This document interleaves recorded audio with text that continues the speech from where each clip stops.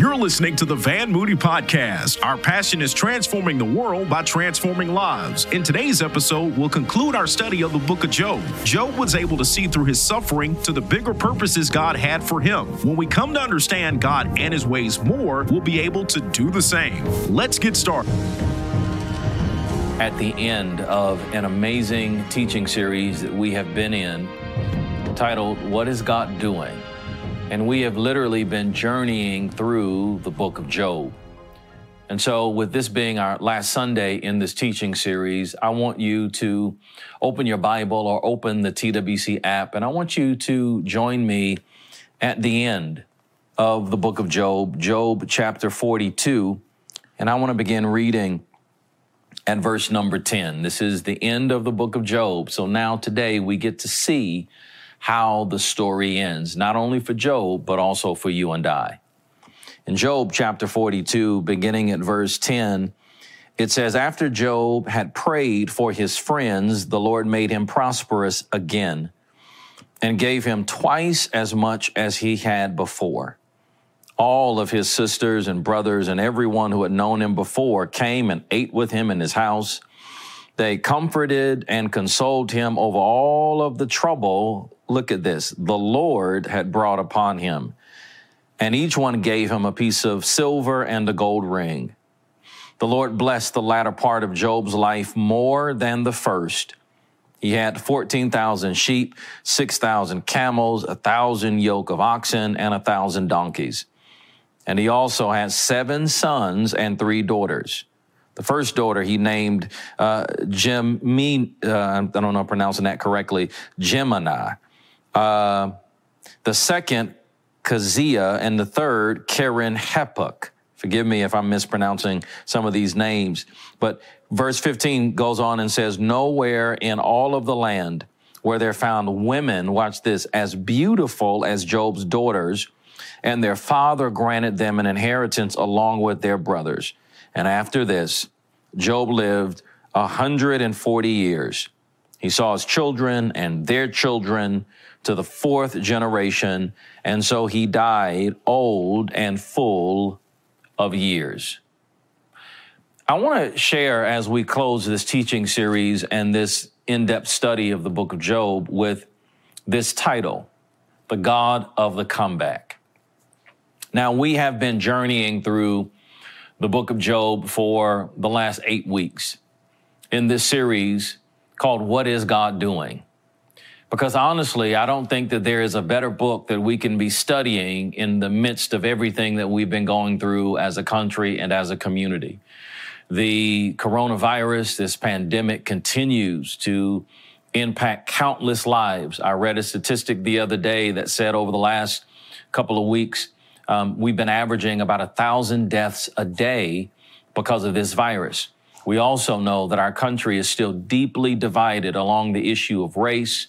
And it's even more interesting to me that what many organizations and even churches are deciding to do, many schools that have decided to either not go back or to go back, a lot of those decisions are even being drawn along kind of the racial fault lines of our country. And many people right now, more than ever, are asking the question, God, what in the world are you up to? This is why I believe that this is one of the greatest books that we can study and hear clearly from God from. And that's what we've been doing over these last 8 weeks.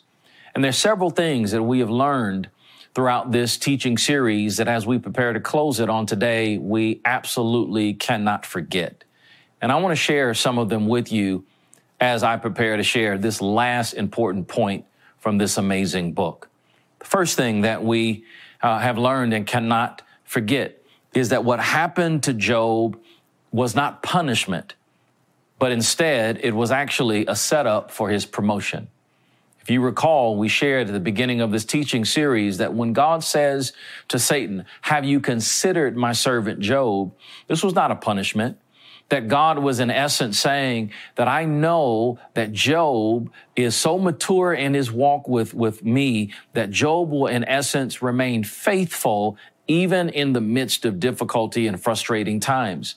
And I shared with you that the book of Job is the oldest, actually, and historical data suggests it is the oldest written book of the Bible.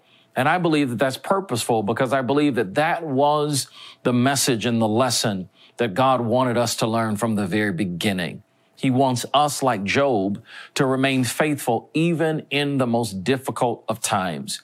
And so when he says to Satan, have you considered my servant Job? It wasn't a punishment. It actually was a commendation. It was a setup for a promotion because God knew that Job, unlike any other characters, would be faithful even in the midst of the most severe difficulties. Is that your story? Can the same thing be said about you? Because that's one of the amazing lessons of this book that we can't forget. But the second amazing lesson is this. At our lowest and even during the most difficult of times, God is right there. That's what we see over and over and over again throughout this book. I'm reminded of the great historical theologian C.S. Lewis, who said that God whispers to us during our pleasure, but shouts to us during our pain. That's so true.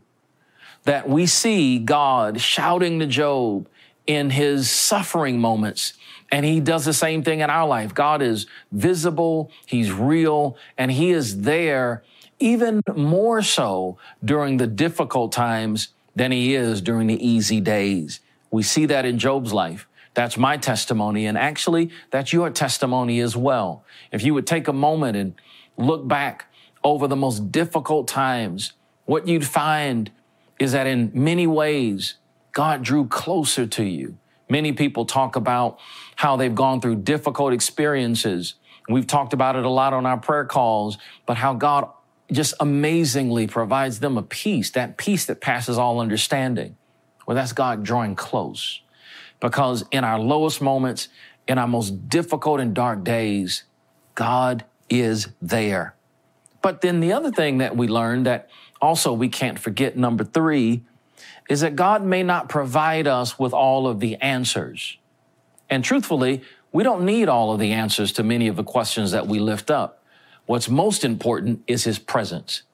We looked on last week at when God really began to respond to Job, because for much of the book of Job, Job is lifting up all of these questions and even hurling these accusations against God, and God's silent. He's there, but he's silent. But then we saw on last Sunday that when God began to speak to Job, he didn't answer any of Job's questions. In fact, he had more questions for Job. But the most important verse of this book is in Job 42 and verse 5, where Job says, I had heard about you prior to this, but now my eyes had seen you. And we looked at even on last Sunday how Job even says to God, I'm going to put my hand over my mouth because it's clear that I need to stop talking and I need to learn to be silent, to be still, and to lean into your presence. So the truth of the matter is there are tons of questions that may go unanswered. I don't know why we as a country are going through this virus and dealing with this pandemic. I don't know. And honestly, I don't know if God will ever answer that question, because that question is not the most important. What is most important, more important than any of the questions we've lifted up, is God, we need your presence. Because if God brings his presence will provide everything that we need to handle whatever it is that we're facing. And so as we close this teaching series, the last important lesson that I believe God wants us to realize through the story of Job is that God always has a comeback in mind. You know, it's really interesting. There was an old writer by the name of Barbara Johnson who used to say in a variety of ways that we are Easter people, but we are living a Good Friday reality. And what she meant by that is that as Christians, as believers, our hope, and we know the conclusion of the story is Easter Resurrection Sunday. But so often what our life feels like, and maybe even looks like, is the Good Friday, the Friday where they crucified Jesus. And we call it good now looking back on it. But at that particular time, if you would ask Mary or John or Peter or any of the other apostles, they would have said that it was everything but good. And so I believe that there's a lot of truth to her statement that we are Easter people, but so often we live a Good Friday reality because often that's what it feels like. It feels like Good Friday. It feels like times of difficulty. I mean, you look around, look at, all you got to do is open up the paper or online if you read the paper or turn on the news, and you don't have to look hard to find Good Friday, painful, difficult experiences because they are the norm of our life's journey. But the good news of the story of Job is that even when we're wrestling with the Good Friday reality, Easter is right around the corner. We know Easter is the Sunday, Resurrection Sunday, where Jesus got up and the story concluded with a comeback. Well, that's in fact the same thing that we recognize with the story of Job. This is why at the end of Job's story, God provides a comeback. See, God had a comeback in mind the entire time. But what Job went through was purposeful because of what God was doing in him. And that's been the same thing for my story, and it's also the same thing for your story. You know, when I think back on my own life, some of the most dark and difficult times were the times that I experienced God the most. And they were also the times that actually set up some of the greatest comebacks that God has ever brought about in my own life. You know, I want to tell you a couple of stories to illustrate this point. As I was preparing for this message, I wanted to share this message with you in a different way, in a very personal way, because when I think about some of the darkest, most difficult moments of my life or my family's life, it's very personal to me. For an example, I was reflecting as I've been teaching this series. I've been reflecting on what it felt like and what we went through when we first moved to Birmingham 15 plus years ago.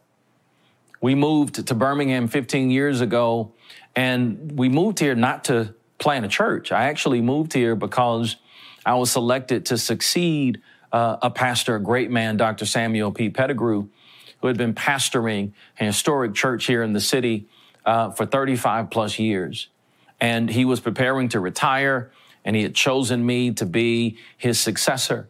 And that was great in the beginning, but the last thing that he wanted to do was, in a very vision-oriented way, God had shown him the changing landscape of the city. And so he wanted to move the church into an emerging area. And it was amazing. It was full of vision. It was exciting. But unfortunately, there were a faction within the church that just didn't want to change. They didn't want to move. They didn't see any possibility in that. And so a very, very contentious battle broke out between this group and Pastor Pettigrew and the people that desired to follow his spiritual leadership. And I had never encountered that kind of fight, particularly in the body of Christ. It was very hurtful. It was very disappointing to see people who I thought really, really loved Christ and lived for Christ, and people that I loved deeply and cared about because I was ministering to them on a daily basis, or at least a weekly basis on Sunday and on Wednesday, to behave the way that they behaved. And because they saw me as Pastor Pettigrew's guy, which I was, some of their anger towards him, they turned on my wife and I. And that was a very, very dark time for us. My wife and I left everything that we knew behind in South Florida. And even many of my wife's family members even questioned, why in the world would she leave her dream job behind to follow a man to Birmingham, of all places, where we didn't know anybody and we didn't have any family. And I remember that things got so bad that the week leading up to Christmas, it actually was a couple of days before Christmas, this group that were dead set against the church moving, and they were kind of antagonistic towards Pastor Pettigrew and myself. They had hired an attorney, and the attorney took legal action against me, and they sent a certified letter in the mail, and the certified letter showed me how I was fired. And so can you imagine, my wife and I are newlyweds. We're going into our first Christmas as a married couple. And days before Christmas, I get a letter in the mail saying that I've been fired and I no longer have a job. It was a dark, dark, dark time. And I remember shortly after Christmas, Pastor Pettigrew pulled me aside and he said, I believe that you ought to start a church. And he said, and I'm going to be your first member. And initially I was thinking, what in the world are you talking about? We didn't come to Birmingham for this. We came to succeed you, support you, etc. And he said to me, he said, I believe that this is the will of God. He says, I'm going to retire from this church. He said, but I believe that with all of the vision and the calling of God on your life, he said, I believe that your real future doesn't lie there. He said, I believe you're supposed to plant from the ground up. He said, and count me as your first member. Well, to make a long story short, Pastor Pettigrew retired several months later and the worship center was started. But I tell you that story because what we went through was some of the darkest experiences. I asked God questions like, God, what did I do wrong? I didn't do anything wrong. I was trying to love people and support them and follow the man of God and follow the vision. But yet we went through a difficult experience. But yet God always had a comeback in mind. Because if we hadn't gone through that dark experience, the worship center never would have been in existence. And you fast forward 15 plus years from that encounter, and the worship center is now reaching people all around the world, and we have multiple campuses across Alabama, and books have been written and bestsellers and things of that nature. And so that's just an example that God always has a comeback. I'll tell you another story. I remember, and I've been thinking about this as we've been journeying through the book of Job. I remember when we got ready to buy our very first building. When the church was launched, we were in a banquet hall for a couple of weeks, and then we moved into renting a Seventh-day Adventist church. And we were growing so fast that the Seventh-day Adventist church politely asked us to go because we had kind of outgrown even using their church. And so we didn't have the luxury to build. We hadn't even been a year old. And so we started looking for places all around the city to buy. And I remember that we came across a church that was moving out of their current facility to build a new facility. And I remember that when I pulled up on the parking lot and put my feet on the ground, I heard the Lord say to me, this is your church. I heard God say that as clearly as I'm talking to you this morning. The Lord said, this is your church. And so I got really excited.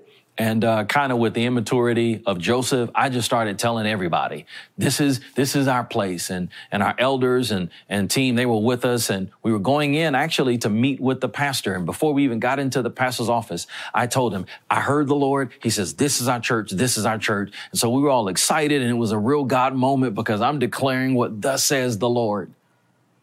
And then we go in. We go in and meet with the pastor. And here's what he said. He said, well, I don't have to sell to you people. He says, in fact, I've already got a buyer who's planning to buy the building, and he's going to turn it into a school of music. Well, needless to say, we were devastated. We were devastated for a couple of different reasons. Devastated because of the racial reference, because, yes, he was not a person of color, and so we were not quite clear on what he meant when he said that he didn't have to sell to you people. It didn't feel like it was positive. It felt like it was a racial jab. But then we were also disappointed because just moments ago in the parking lot, I told them what thus says the Lord, that this is our church. And so here we are having a door slammed in our face. And I remember when we left that day, first of all, I knew that while our board members loved me and were supporting me, at that moment, they were also questioning, did he really hear from God? And I then, in many ways, kind of went into a little bit of a deep, dark depression because I said, now, God, I know you spoke to me. Did I hear you right? Why would you say that? And then we go through that experience. And for the next subsequent months, we kept looking all over the city. And it didn't matter what building we looked at. I was so discouraged, so down about it. Wasn't even motivated. And I had more questions for God than he actually even had answers for. He didn't speak. I didn't hear his voice during that time. And I just kept saying, God, why? Why would you speak to me? And I hear your voice clearly on one hand, but then now we're going through this and there's nothing. Well, a couple of months went by, and I'll never forget, I was sitting in my office one day, and that same pastor called me out of the blue. He called me and said this. He said, I want you to come back. Let's work out a deal for you all to buy this church. He says, because God has shown me that this is your building. And I said, well, what about the gentleman that was going to buy the church and turn it into a school of music? Get this, family. Here's what this pastor said. He said, we can't find him. He said, it's almost like this guy fell off the face of the earth, because God always has a comeback in mind. So we bought that first building, and as they say, the rest is history. But when I was going through that dark period, did it feel good? No. Did I have a lot of questions for God? Yes.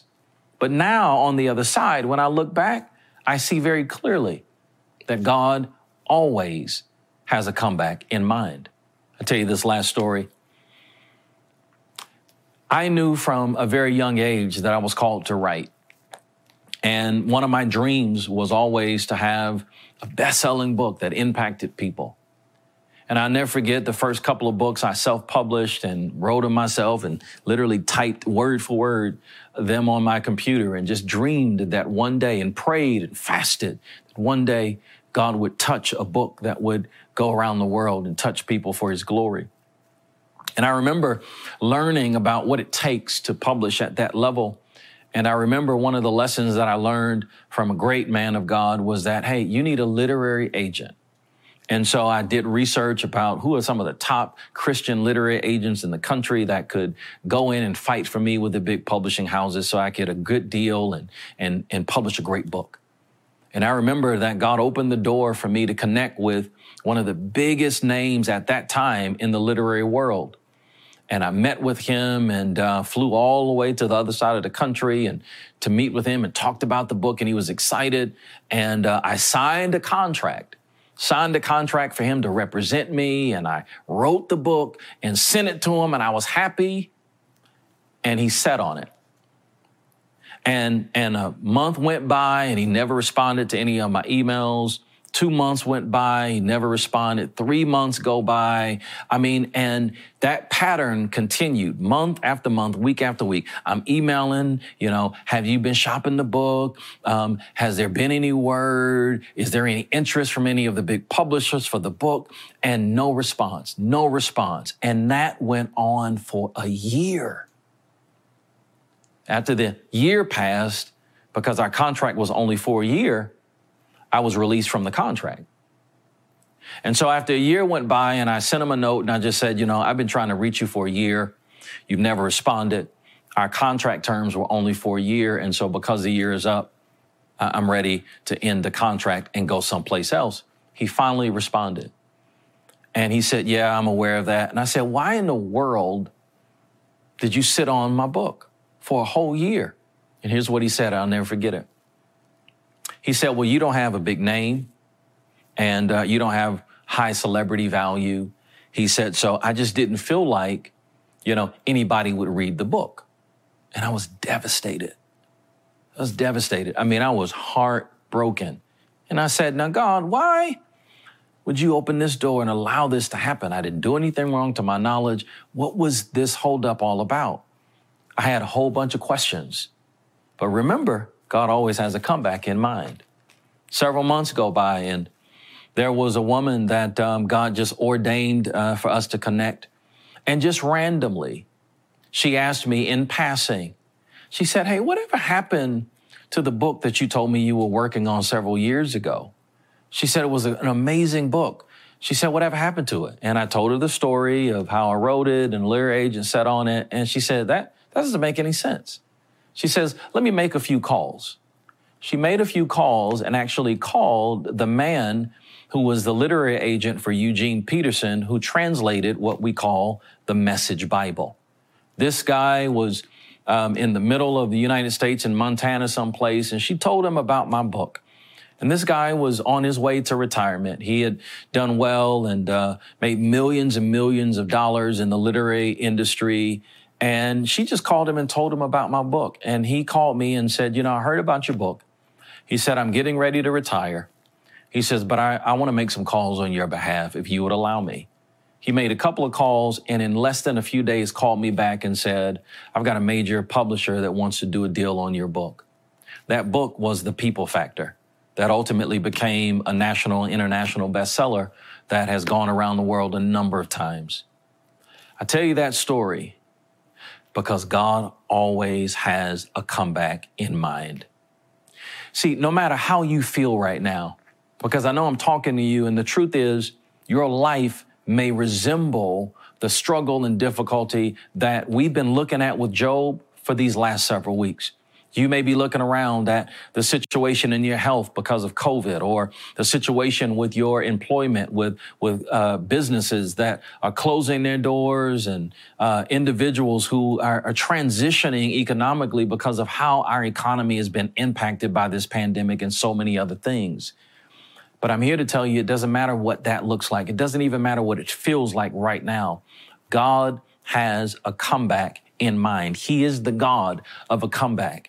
If we will hang in there and trust him, the same way that he restored Job, the same way that he restored me, and all of those ways and those stories that I just described for you, guess what? He has the same in store for you.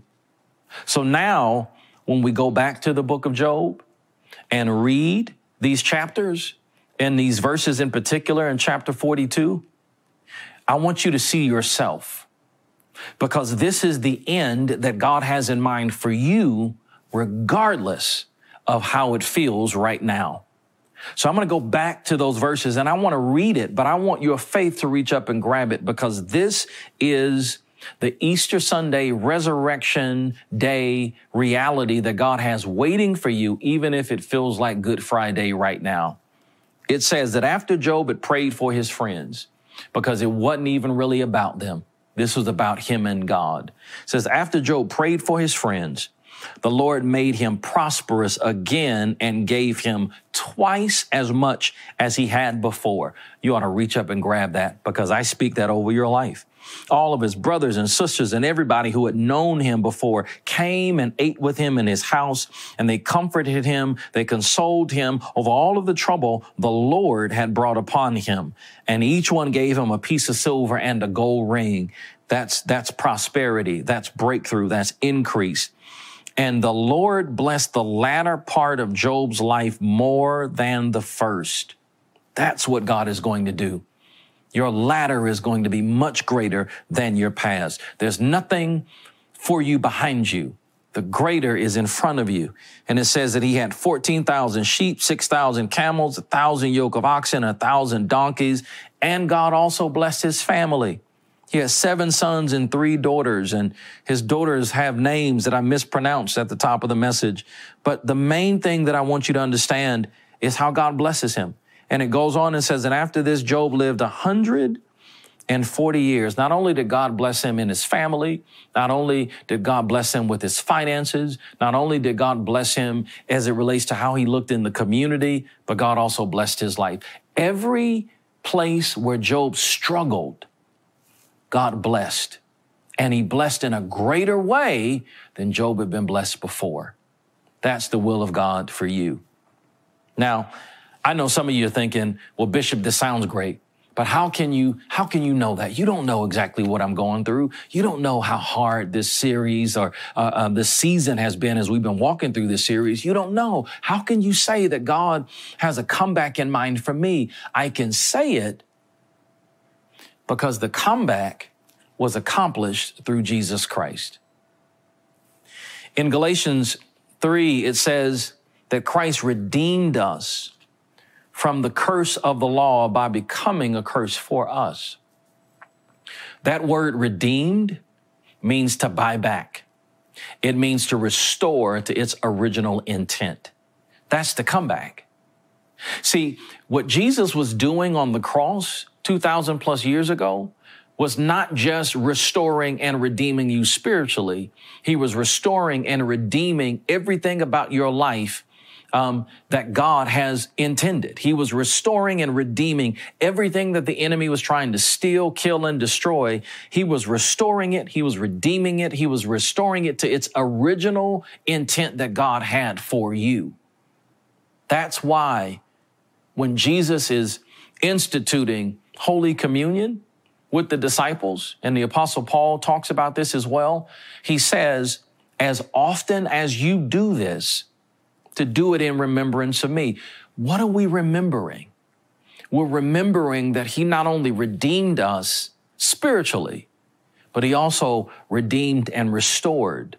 He set up the comeback for every area of your life. And so I want you to prepare, if you're not already, gather your family, because in a moment I want to release you to observe Holy Communion. Part of the reason that we don't have a guest today, every Sunday I've invited different friends to be a part of this message. And part of the reason that I didn't do it today was because the greatest guest that we could ever have to seal this message is Christ himself.